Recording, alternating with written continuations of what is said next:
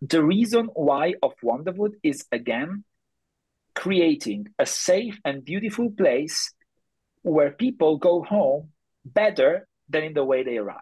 Mm. And so that's about being more connected with the people they love, feeling more brave, really relaxed, and just also more connected to the deepest selves. Welcome to the Attraction Pros podcast, where we discuss the latest trends and challenges facing the attractions industry today. We chat with some of the top leaders in the field and provide resources that will help develop your career in this great industry. I am Josh Liebman. I am obsessed with the guest experience and helping attractions make that their top priority for success. And I'm Matt Heller. I am passionate about organizational effectiveness, leadership development, and employee engagement. Now sit upright, hold on tight, and get ready for the Attraction Pros podcast. Hey, Matt, how's it going? It's going fantastically, Josh. How are you? Good. Got that Doppler effect in full swing today. Exactly. For those watching on video, they saw you moving back and forth there. Maybe a little 3D action. Yeah, there you go. Put your glasses on, Right. I got a question for you. Bring it. Have you ever wanted to open your own park? Yes, I have. Obviously, I never have done it, but yes, what's that? Yet? Yes, I've had that desire to imagine and open, my own entity, whatever that might look like. Have you? Oh, absolutely. I have notebooks and notebooks and notebooks filled. I don't think I've contributed much to them in the last 14, 15 years, but when I was in school and like living in Orlando and like studying theme parks and like working in theme parks, I mapped out, it kept growing because it was just based on my imagination. So it probably, in today's dollars, would probably be a few $1 billion to build, but it was this massive destination resort on an island and had a lot of amazing immersive experiences and attractions in it.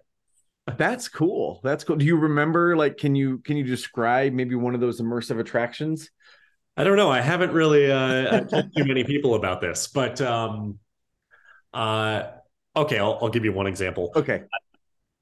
You know me, and those who know me know that I'm a big parrot head, so a big fan of Jimmy Buffett, and so one of the lands, actually, this is long before Margaritaville became this multifaceted entity that now actually includes theme parks. I think in Biloxi, Mississippi, there's a Margaritaville park. I think it's mostly a water park, but I had a ride based on a song called Jolly Man Sing, which is this narrative story, and it's beautiful and it's soft and it's very slow moving, but the song itself tells this story. So it was a dark ride that goes through the scenes of the song, and there's some elements of it where the song kind of picks up and feels a little faster paced. So at some point you feel like you're moving faster, you're going slower, and there's a dolphin chasing you, and So that was one of the attractions that I envisioned. Yeah. Do the guests have to wear a parrot on their head? They don't have to, but it certainly would that enhance the experience? Yeah, exactly. Yeah. Cool. Yeah. So go ahead. Well, the reason why I ask this is because of today's guest, Massimiliano Freddi. He is the founder and owner of Wonderwood Park in Italy, and I feel like he's just like us. He was an enthusiast. He loved the industry. We talk about what really got him into the industry and how he started working in the industry. And he said every enthusiast dreams of opening their own park. And so we really get to unpack and peel back the onion, as we like to say, as far as what that process is really like to look at this industry from the lens of entrepreneurship on the side of the operator and developing a new park that just opened a few years ago, and to talk about the challenges along the way of the first season being very rainy and the second season being a pandemic, and the resistance that it really takes to take on this endeavor. Well, and he talked about resistance from his own perspective as well, right? You know, kind of overcoming his own resistance and the resistance that comes from, you know, taking on such a large endeavor. But I was also really intrigued to hear him talk about not only the challenges, but the opportunities that he turned some things into, right? You know, in terms of getting his staff and, you know, creating the experience, and then what it was like to actually open it up. And to your point, like it was raining, and how do you pivot from that and create, you know, new experiences, or, you know, just even new outlooks, and how do you not succumb to the resistance of your own feelings to be able to overcome that and figure out a way forward and not just kind of throw in the towel. So Massi's very inspirational. So if you don't know him yet, you will get to know him very well through this interview. And I would say that, you know, if you are thinking about opening your own park, he'll give you maybe some reasons to caution yourself, but also he doesn't shy away from saying, you know, it can be a very inspirational process. Yeah. He talks about the importance of the word inspiration, particularly when compared to the word education, Yep. really tying into the fact that not only is he the owner of Wonderwood, but he is also the second vice chair for IAPA. So if all things go well, then at the end of 2024, he will take on the chair position of IAPA. Which is really cool to see so many people get, you know, from around the industry that get the opportunity to do that, to lead the organization. And I really loved what he had to say, and I won't give too much of it away, but, you know, in terms of his mark on the industry, really, you know, focusing on, you know, new people coming in and building the bench strength that we have, and, you know, finding those folks that have the passion that you and I have, and that Massi has, and that so many people have for the industry. And how do we cultivate that passion so that they turn into the next generation of leaders? Mm-hmm. We've been using the word cultivate. We have. So we have. Yeah, so we could talk all day and break down this interview that we had with Massi, but I think we should get right to it. Let's do it. Hey, Massi, welcome to the Attraction Pros podcast. We are so excited to have you on today. How are you? Thank you, Josh, and thank you, Matt. I'm doing very good. Excellent. Glad to hear. So to kick this off, Massi, can you tell us just a little bit about yourself? Give us a quick intro and tell us about your career. Okay, so when you say quick, do you mean 2 hours, 4 days? Like what do you really think? Okay, so I've been a child that was deeply in love with the attractions industry, and I was born in a city which is Genoa by the sea in Italy. And I can tell you, not a lot of people from Genoa really had ever thought about building a career in the attractions industry, and I would say even in Italy. So we are talking about the 90s, in the moment in which I was going to school, and I was like, okay, what do you want to do when you grow up? And I said, hey, I want to become the marketing manager of Disneyland Paris. So that was the kind of thing. And all of my friends would look at me like, okay, so no astronaut, no doctor, no lawyer, like, what is wrong with you, you know? And so this is what has happened in that very moment. I was in love with the industry, so I studied at the German school, so I'm pretty fluent in some different languages. And when I finished school, I decided to study marketing and public relation at University in Milan, where I teach right now. So it's also kind of a nice story. And my dream was about working for our industry. So in '98, I co-founded parksmania.it, which is the most important portal in Italy when it comes to parks and attractions. And then I've interned at Disneyland Paris for the Italian office. And shortly after that, I became press and PR manager, then marketing manager, then jumped into another park, which is Leolandia, very close to Milan. So another project where I've also worked. But hey, was it supposed to be a short introduction in the end?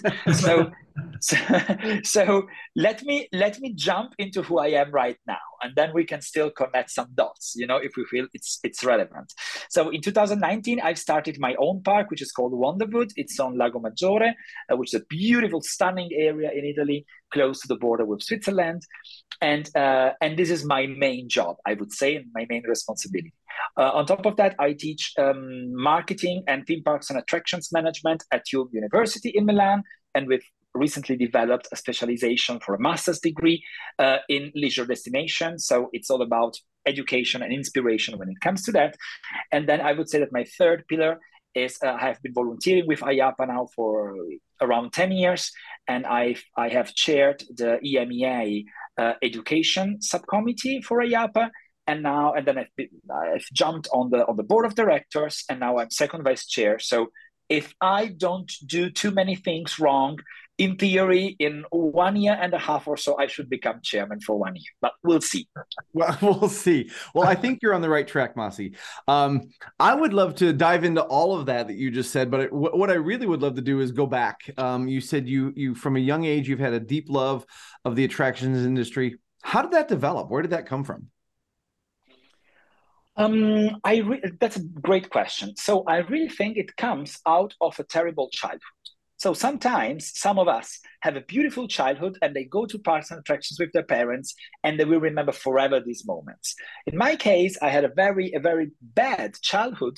And so nobody would bring me to the parks ultimately, if not my grandparents sometimes. And so it was more of a place to refugee myself, I think. So as a kid, this looked like the perfect place, and it was Gardaland at that time. Gardaland is #1 park in Italy, one of the most important parks in Europe.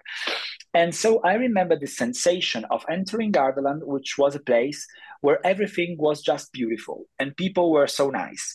And the entire thing, the entire atmosphere has made me fall in love with these places that were just perfect. And hey, what are we doing every day? We are really trying to create a perfect, seamless experience for all of our guests. You as designers, me as an operator, but it's a kind of same thing. So I really think that the origin was that one. And then when I grew up, some stuff have happened. So the same park, Gardaland, that I admired so much as a guest, when I was 10 years old, they kind of selected me as the perfect fan. And it came by accident. I called them one day to get an information. I was 10 years old, and we are talking about 91. So all of us remember very well, no internet, no WhatsApp, no smartphones, even no fax, I think, in 91, maybe. And so I raised my phone and I asked for a brochure and stuff, and they passed my call to a marketing manager of that time.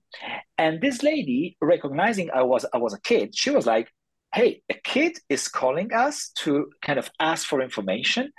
And so she gave me that extra piece of care, I would say. So she wasn't just sending me a brochure. She was sending me plenty, of gadgets and gigs, and they would invite me to press events.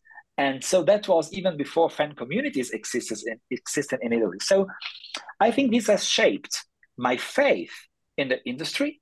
And this has definitely been the first moment in which I thought, hey, so there are grown-ups that are like good people that want to make good things for good kids. And I want to be one of these people. And so that's how it all started when I was 10 years old, I guess. Wow. That's incredible. Thank you so much for sharing that, for sharing that story. I would love to even, tie that into maybe kind of the origin of Wonderwood, and was this everything that you just shared with us, was this the reason for saying not only getting into the industry, which you knew at a young age that you knew you wanted to do that, but then to open your own park and your own venue to be able to carry out what you saw was so important. You talk about your faith in the industry, and I love just hearing that. That's just sounds so amazing. So as far as being able to now really give that back to, I guess maybe what you craved as a child. Yeah, that's interesting, because if I had to find the roots.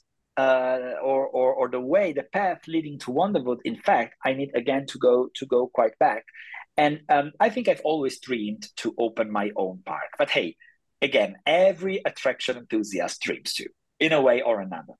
I didn't have the possibility from a family standpoint, so I didn't have the money to put in or anything. So it took a while. And definitely, I think I have convinced myself, maybe for 30 years or so, that this was never going to happen. So that this was a child dream, but then this wasn't the case. When I started to work for Disneyland Paris, which, I mean, if you can ask somebody what is the biggest dream, hey, let's do that. I was 23 years old when I became press manager at Interim for the Italian market of Disneyland Paris, so I was pretty young.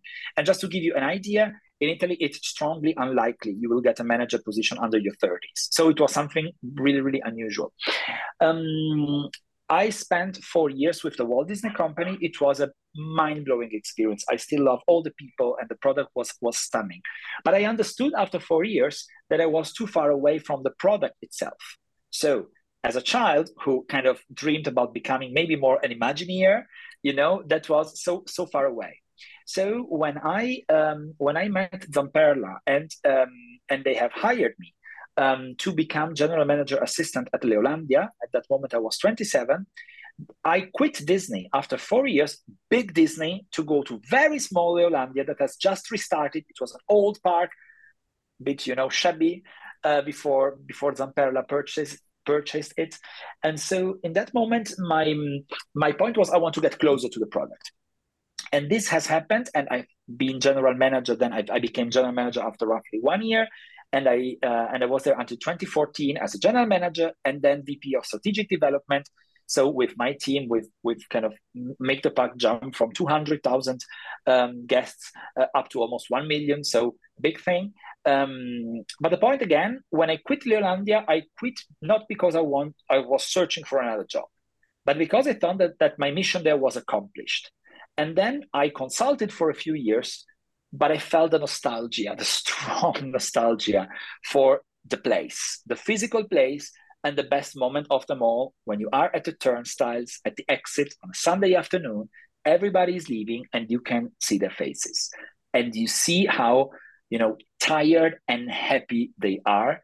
And so I think that this gave me, again, the thought about, hey, I could do something on my own.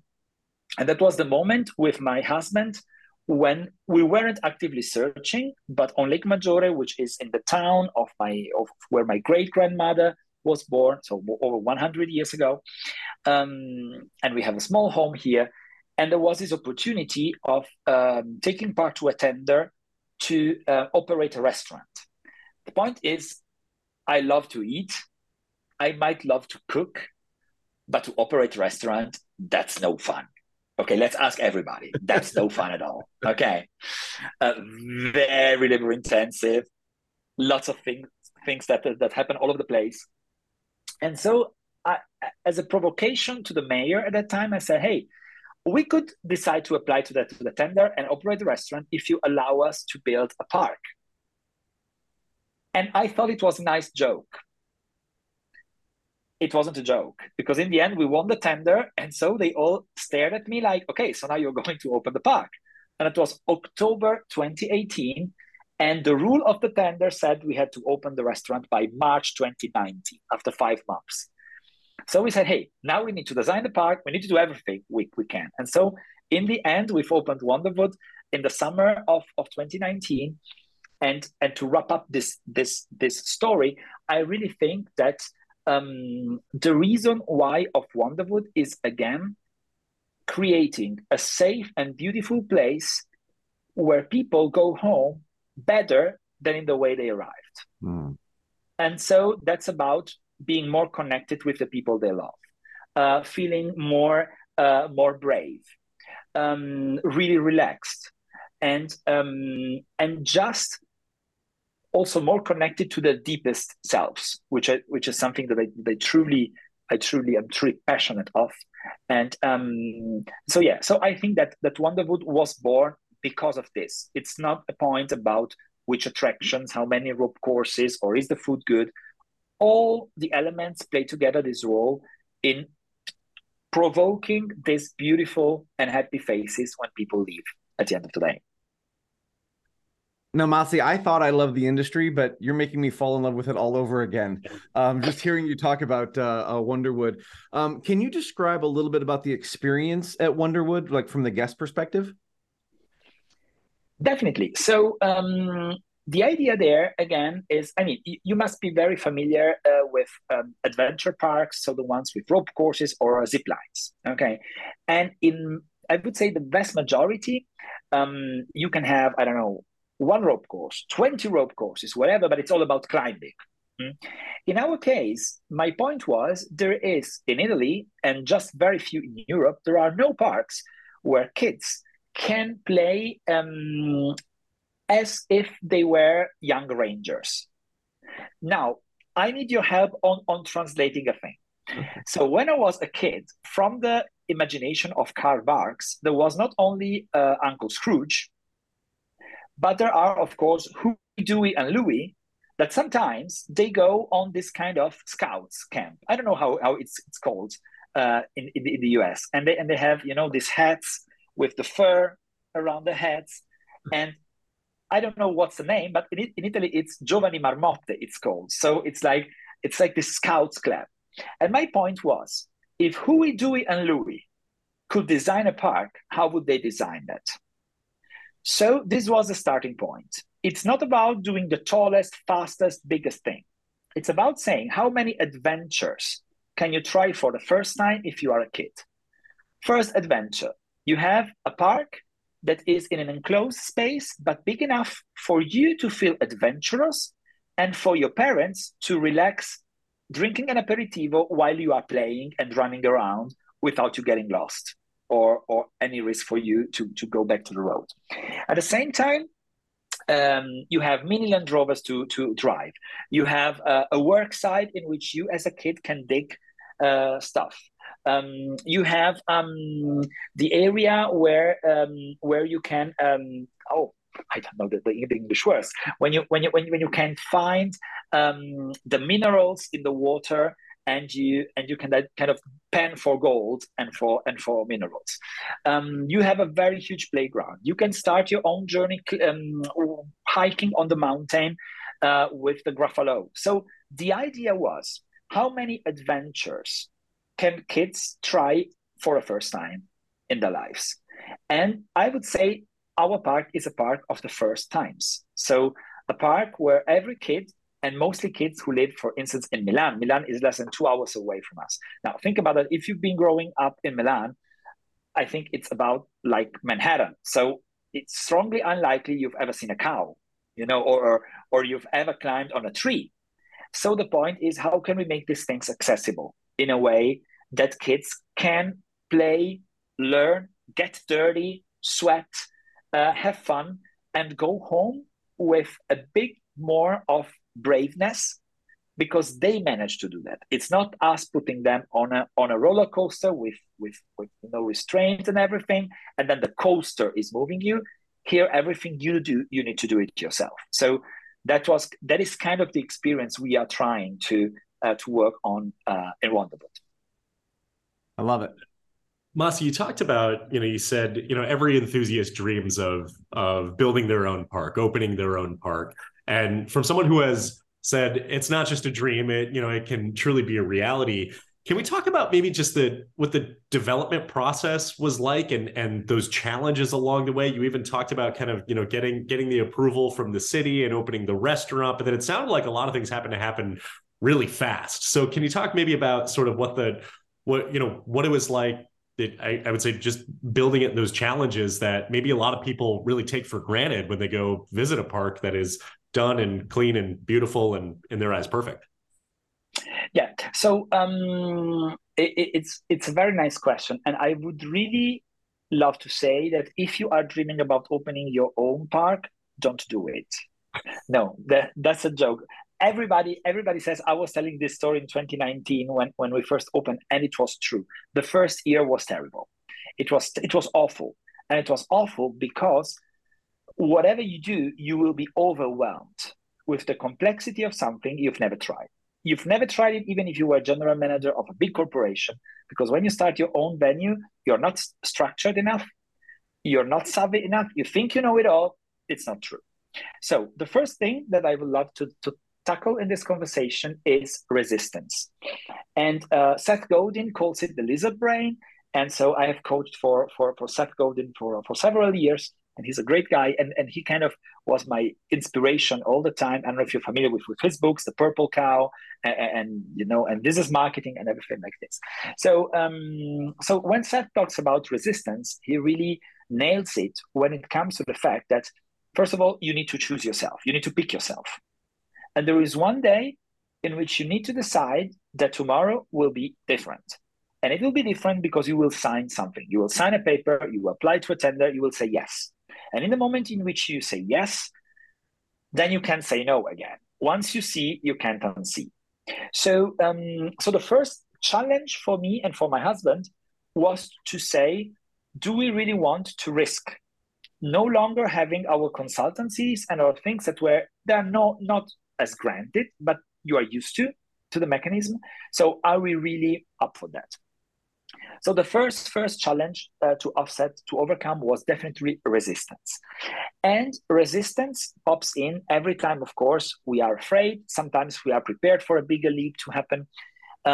But even right now that the situation is a good situation and it's more stable and things are going well, there are days in which I feel this resistance and I feel like I'm trying to preserve the status quo in which I am rather than taking new risks. But nobody pays us and will pay us to preserve the status quo. And the sooner we get this, the better it is. So after saying, let's go against resistance, the first thing was, where do we get the money?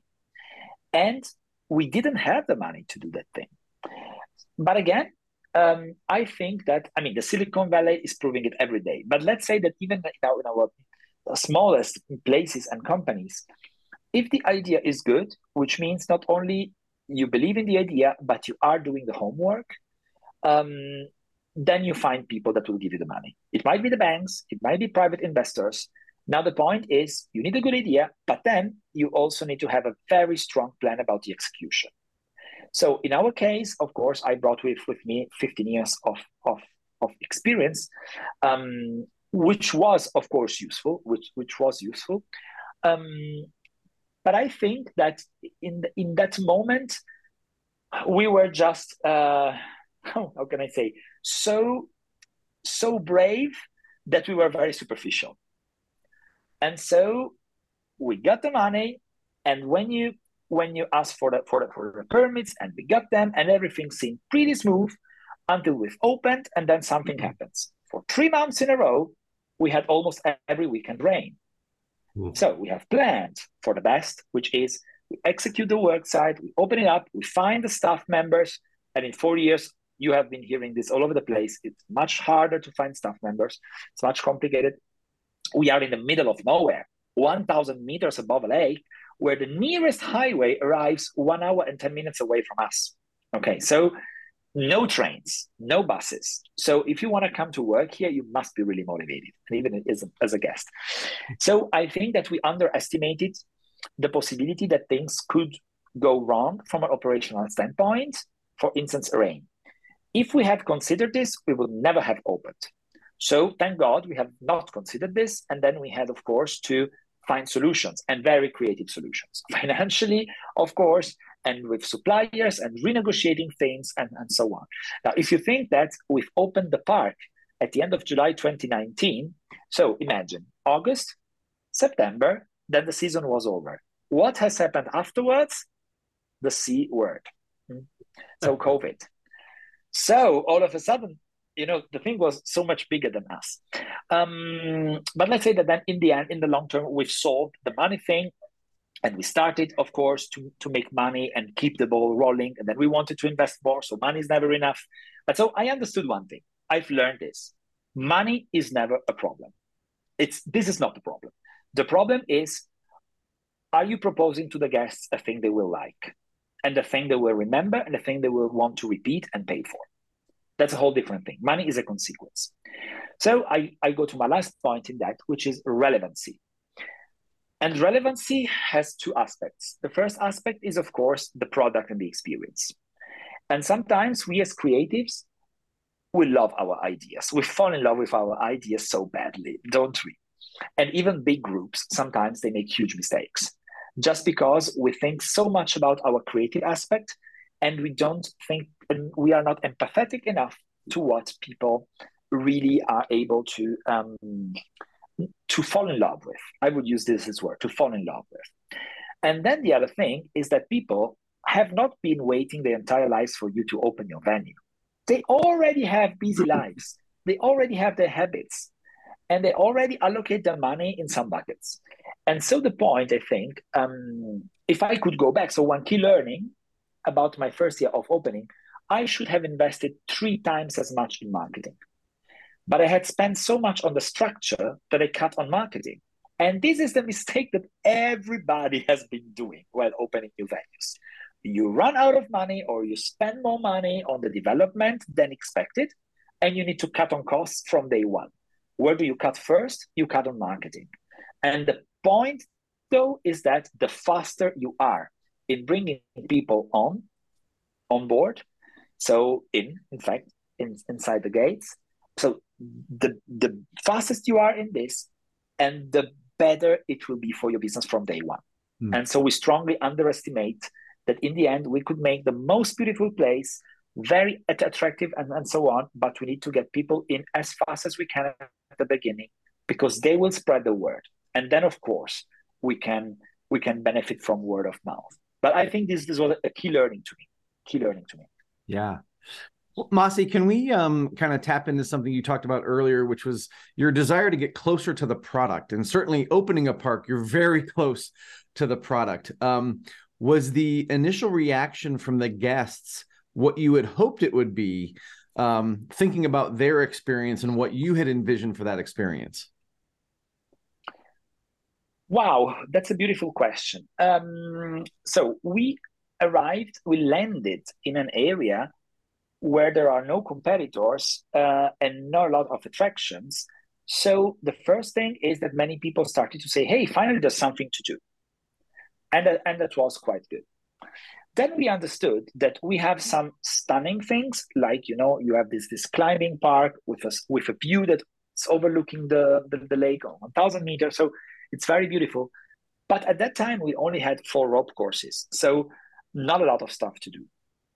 So I think that if on the one hand, they were really emotional about having something, I think that in the end, the experience was short.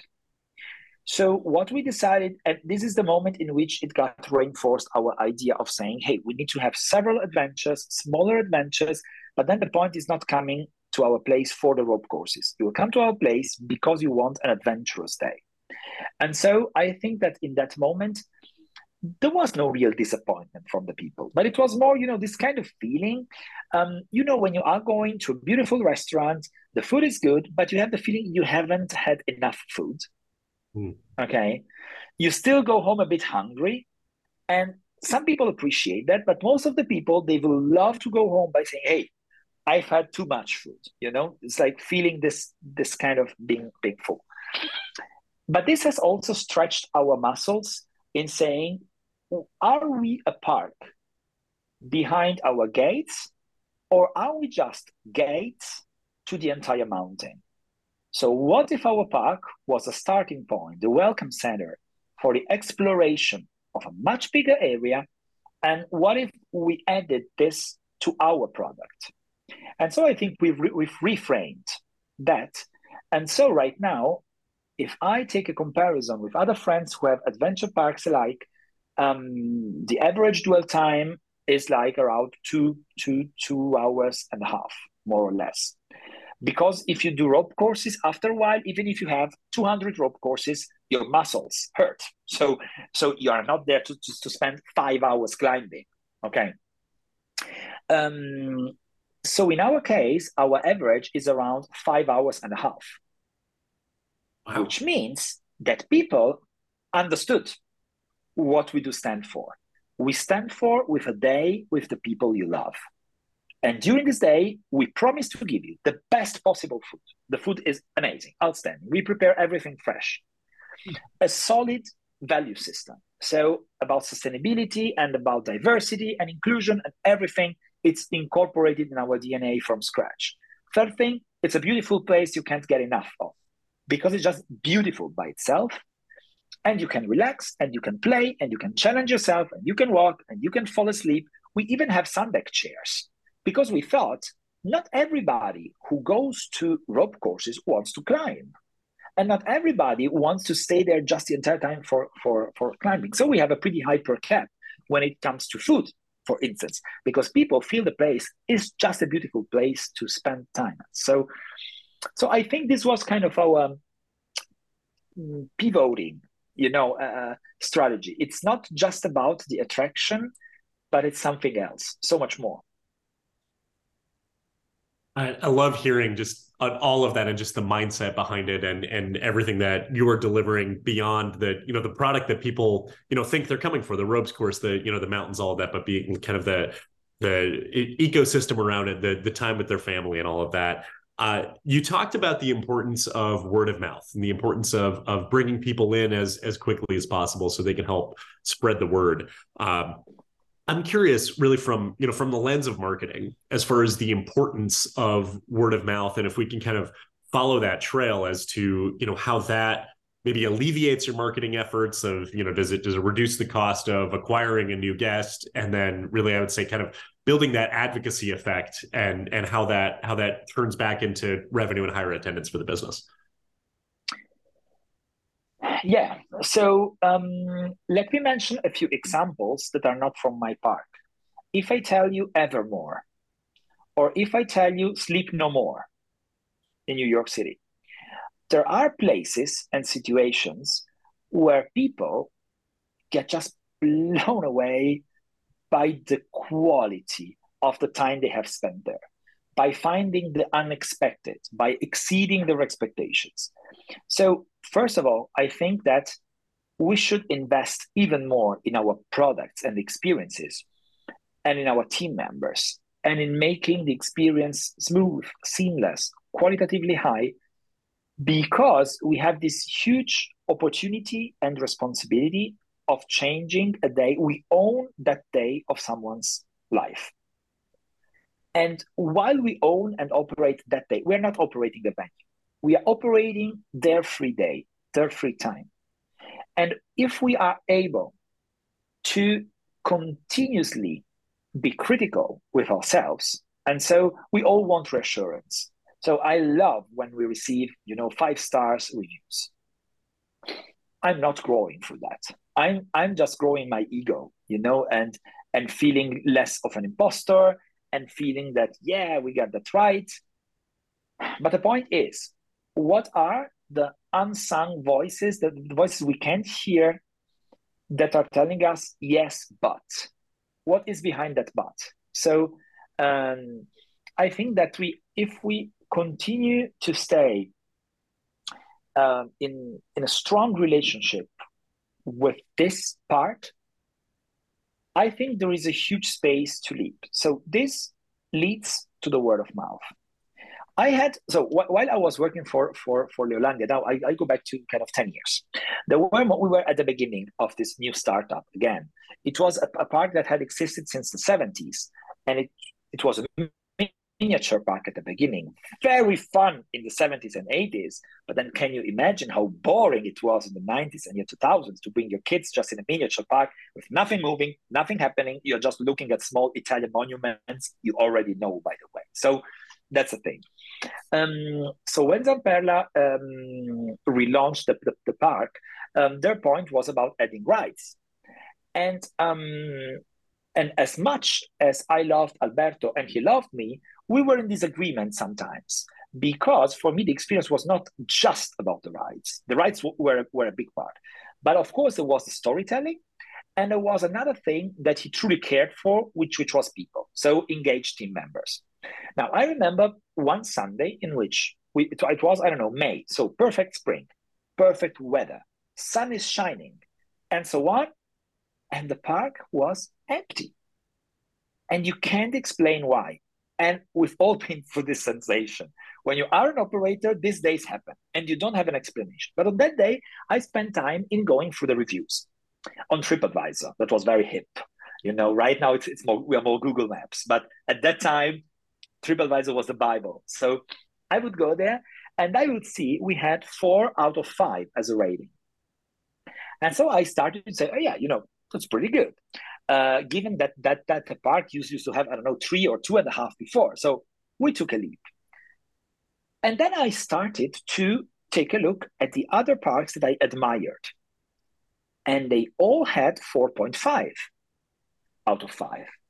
So that zero point 0.5, it changed everything. And now we talk a lot about net promoting score, but that's the thing. So if you have an experience that's under 4.5, which is 9 out of 10, so if you're not giving a 9 or a 10, your experience might still be good. But once you finish it, the first thing you will do will not be to reach out to your friends and say, hey, you must do that. You will answer if asked. You will say, we spent a nice Sunday. Fair, yeah, beautiful, nice. Kids had fun. Full stop. So the point is, the only way in which we can make our audience grow and our business grow is to reach this 4.5 out of 5. And not because we are forcing people to give us good reviews, but because we are kicking out of the park. So we are really doing something that's more than they had paid for, more than they had expected. And you know how often right now we go to restaurants and even to parks, we must admit, where we pay a lot and we don't feel they are giving us enough back. Okay, so of course, if we were there as kids, we still have our childhood that pays, that is kind of part of the experience. But right now, there are big parks that are becoming so expensive and the experience is so full of queue lines and everything you need to pay additional fees and so on, that people start to go home not upset, but they didn't fall in love. They are more like, okay, I'm not sure I want to spend my money again in this way next time. And so I'm not sure I will tell it to other people. So if you ask me if there was a way, if I have my genie lamp of Aladdin, I would really say I would love to have right here and right now more money to hire more people to work in the park and deliver like a 5 stars experience every day, all the time, because I think this is the thing that changes it all. You know what's so interesting, Masi, is in one of my previous roles at an organization, I was talking to the vice president of operations, and he said, I would love to do an experiment and have an attraction where we could do exactly what you just said, right? You know, unlimited budget, have as many people as we could and just see what that's all about. And of course, I'm thinking in my mind, you're the vice president of operations. You could make that happen. Like you're the one that could do that. But you know, I think it goes back to what you talked about a couple of minutes ago in terms of resistance, right? He wasn't willing to kind of take that risk and go past that. So I love all those things that you're saying. And again, it's making me fall in love with the industry all over again, just hearing your passion and all the wonderful things you're saying. But I'd love to maybe change course just for a second and talk a little bit about your role within IAPA, because you said in about a year and a half, you're going to be taking over. So as long as you don't do too many things wrong, I think you said. Yeah. but I get too scared and I run away, but no, it shouldn't happen. I don't anticipate that happening, but I would love to hear, like, as someone who is anticipating coming into that role, first of all, what's that anticipation like? And also, when you get there, what's your vision? Like, what do you think would be something that you could put your stamp on and say, you know, Masi was here. This is how I've had a positive impact.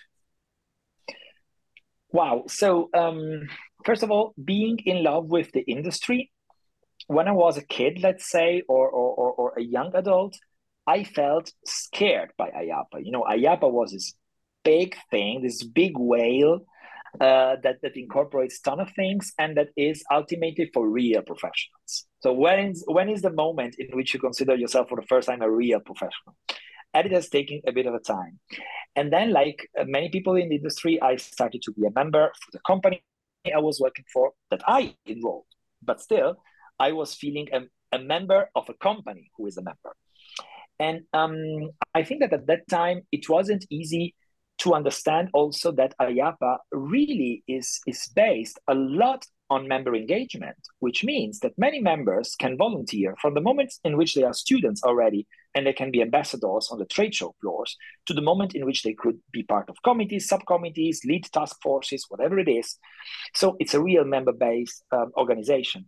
So it all happened a bit by accident. So I was invited to talk for a safety conference about a nice project for kids with disabilities we had done in Leolandia.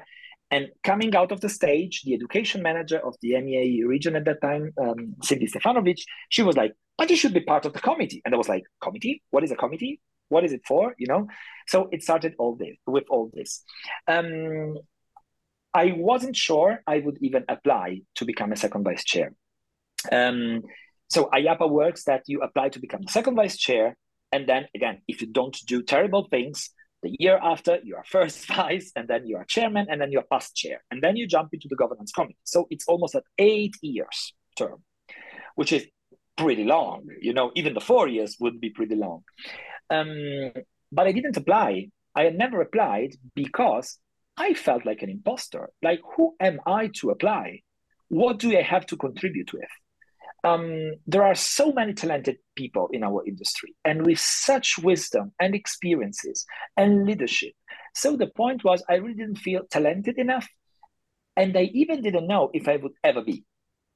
And then there were several people that were either part of the board or had been part of the board. And they were like, you could be a good chairman.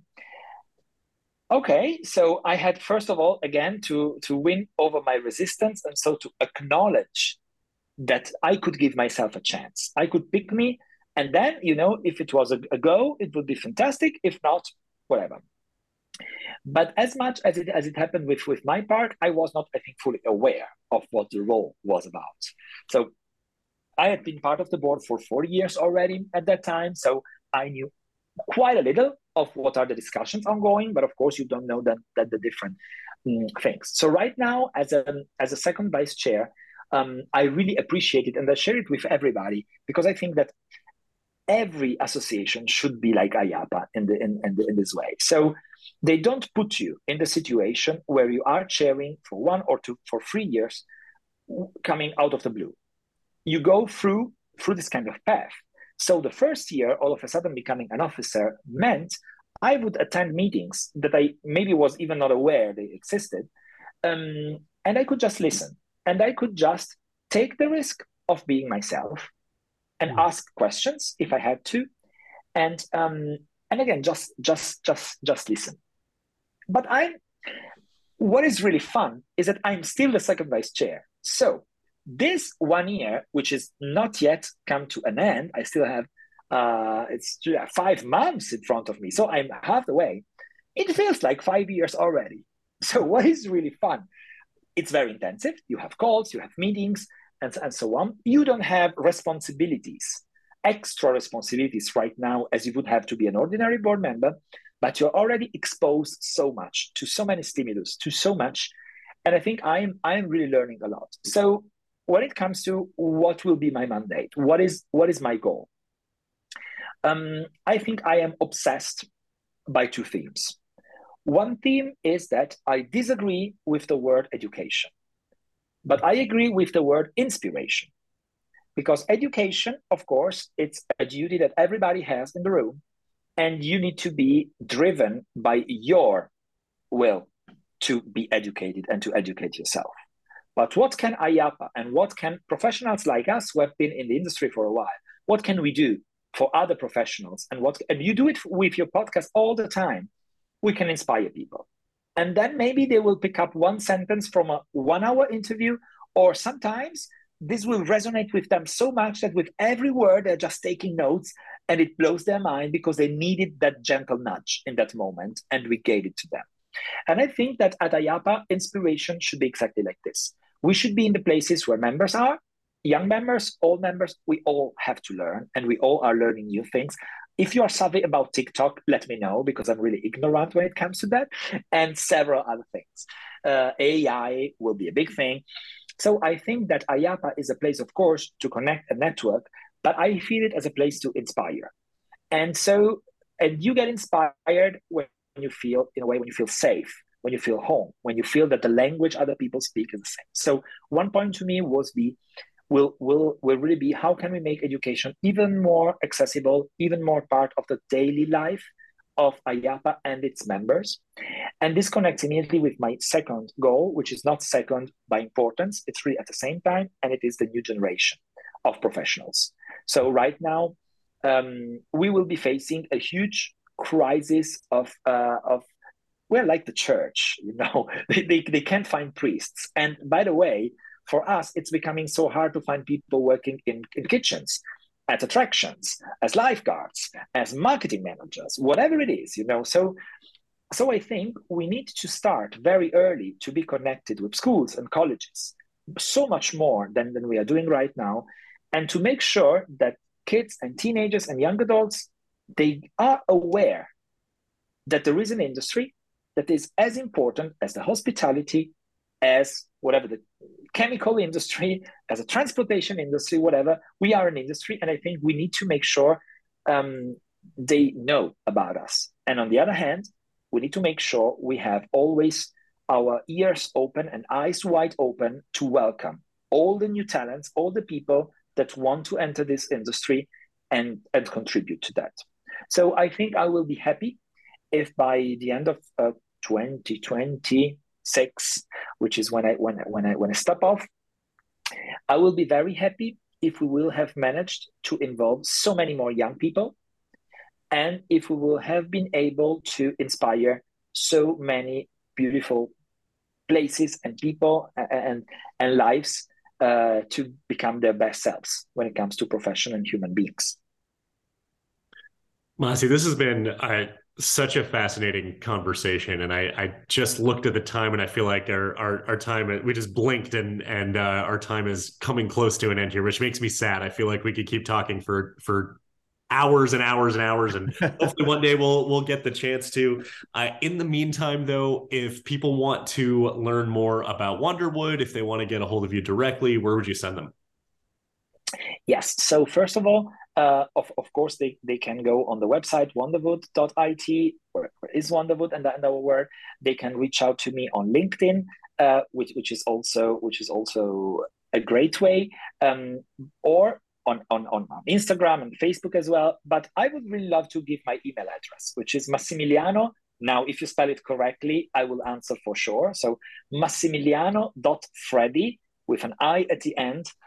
And that's my last name, not my first name, which is also fun. So Massimiliano.Freddi@gmail.com. I will be more than happy to hear from you. And I really hope that this conversation was at least entertaining. Well, I think it was beyond entertaining, and to me personally, it was inspirational. So I thank you for that. I also think you'll probably inspire a lot of people to reach out to you and learn more. And like Josh said, I wish we could talk for days. Massi, this has been a wonderful conversation, and I'm so glad that we're able to do it. And for everybody out there who's watching and listening, just remember, we are all attraction pros. Thanks for listening to the Attraction Pros podcast. Make sure to subscribe so you can tune in when new episodes release, and even better, please leave us a review on iTunes. For more information, visit attractionpros.com.